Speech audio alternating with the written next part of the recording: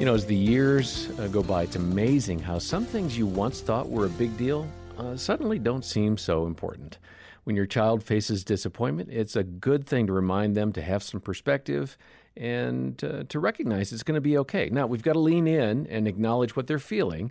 I think I was guilty, Danny, of just kind of glossing over the bad feelings that they were experiencing. But I've learned to lean into that moment, affirm the child's feelings, and then help them get the perspective that they can't get. They're just stuck right now. Well, I'm John Fuller, joined by my friend and Focus colleague, Dr. Danny Huerta, and Matt and Lisa Jacobson have offered some excellent ideas in previous episodes on ways to encourage your son or daughter, especially when they're facing a challenge. And let's go ahead and hear some of that conversation that Jim Daly and I had with them. You know, so often as parents, we forget, even though we went through it when we were teenagers, that 13 to 17-year-old stage, when that zit appears on your face and you're going, it's all falling apart. This is the end of the world. I can't go to the dance. I'm never going to get married. I'm never going to have children. I mean, you're going, what? That's a good time to hug your child. But it's this perspective that you've got to be able to bring as the parent without judgment or, you know, just that wraparound to say, you know what, it's not going to be that big a deal. Mm-hmm. And that's true of just about anything that goes on in that teenager's life at that point.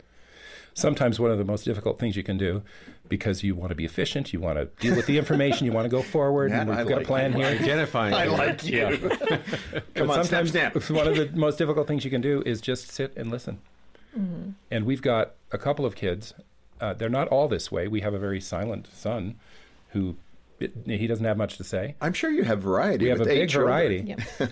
But there's a huge value in valuing, and I say valuing because the parent has to see this in themselves. I value this. There's a huge value in just listening to your daughter, to your son, listening to what they have to say. And we're such fixers, and we listen to the problems, and then 3 minutes in, we've got the answer. But that's the wrong approach. Certainly we found in our kids, and I'm thinking of a couple of daughters in particular, but one in particular, who just wants you to listen. And she's not looking for your comeback answers and your awesome plans and solutions. She just needs to get it out. She needs to. And so it doesn't feel very productive as a parent, but it's super powerful in the heart of your child. Well, and so much of what you talk about in your great resources, 100 ways to love your son, 100 ways to love your daughter, it's relationship. I mean, that's what you're really talking about. Absolutely. You, in fact, talk about dating your daughter. Mm-hmm. I mean, that's not. I didn't have that experience. John, you did. I did, but yeah. I don't have daughters, so I kind of, you know, there's a piece of my heart going, I wish I would have had a daughter and experienced that, and you know, said, hey, let's go out Wednesday night. Every Wednesday night's going to be your night. Let's spend time together. How did you do that? Yeah. Well, first of all, with 8 kids. You can't just block out a night of the week because there aren't one enough short nights. There's me. That's right. That's you. That's right. Okay. She always says, I'm high maintenance, but I'm worth it. I'm a Sunday through Saturday person. Yeah, that's good.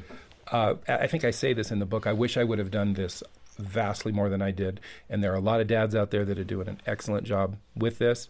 But I did date our daughters again a little bit. I wish I would have done it a lot more. Yeah. There's real value in just saying, hey, I'd like to go catch some lunch with you. We do it more now. Well, we've got several kids that don't live near us, but with our daughter that does, and with our sons, we definitely pursue Spend a that little more time together. But it's easy, just asking. Asking. And sometimes your child will be surprised.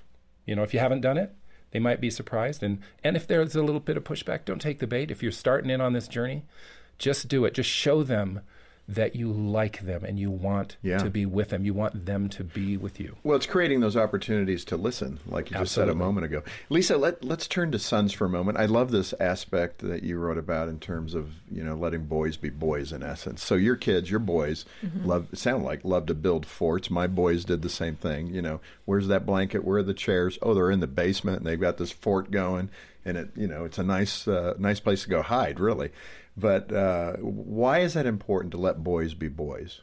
Well, I think it speaks so powerfully into their lives. It builds confidence in them that you love them just how they're made, and that you're going to encourage that. So I had to let go of some things. I had to let go of my need for order, a clean house. Those are super important things to me. And, but I realized, wait a minute, I'm sacrificing how they're made in order for me to have my home the way I want it to be. You had to let that go a little bit? I did. And so I didn't let them spread out all over the house, but in the living room, they would set up their tents. They would leave them up for days. They would bring all their stuff in there and eat in there. And I've asked our oldest son, who's now 26, like, what is it that we did right? What is it, some things that you felt like I did well? And he said, I loved that you let us build forts in the house and you let us Great memory.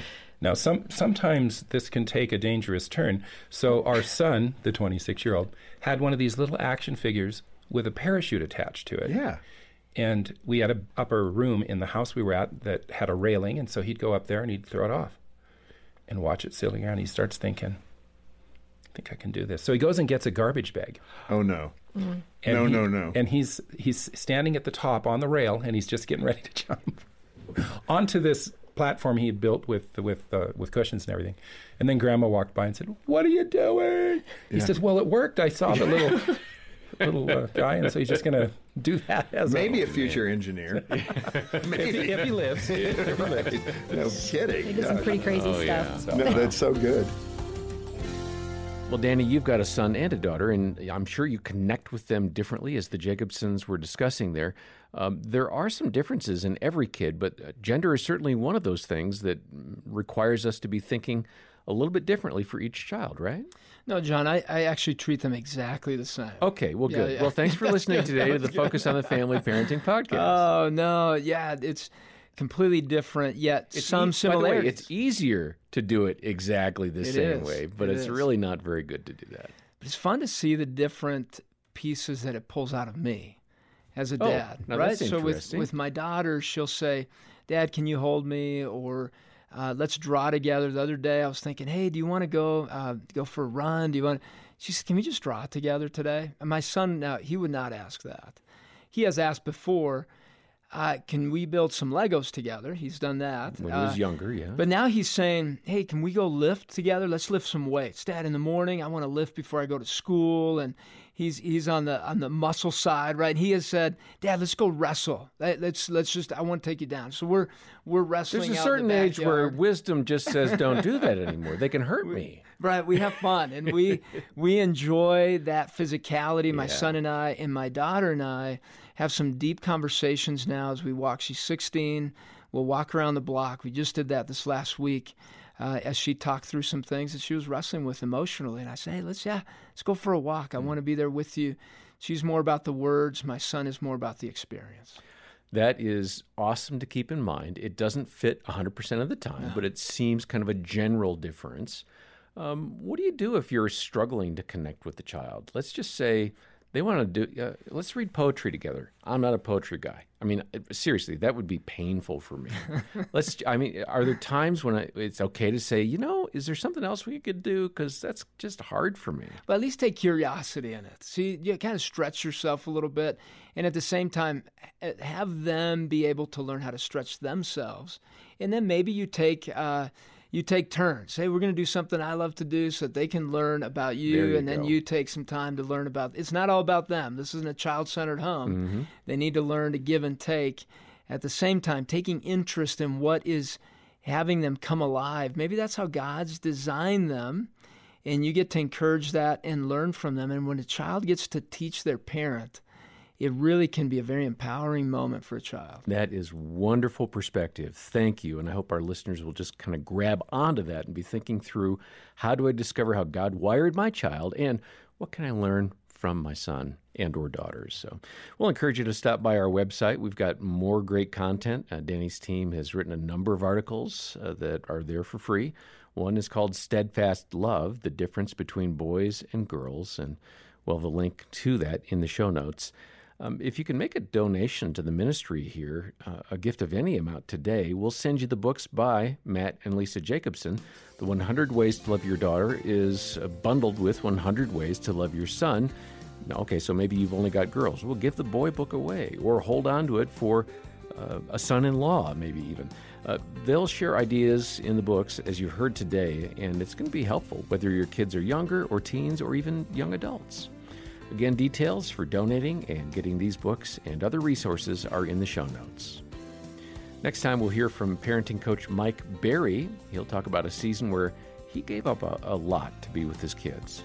I'm John Fuller, and for Dr. Danny Huerta and the entire team, thanks for joining us today for the Focus on the Family Parenting Podcast.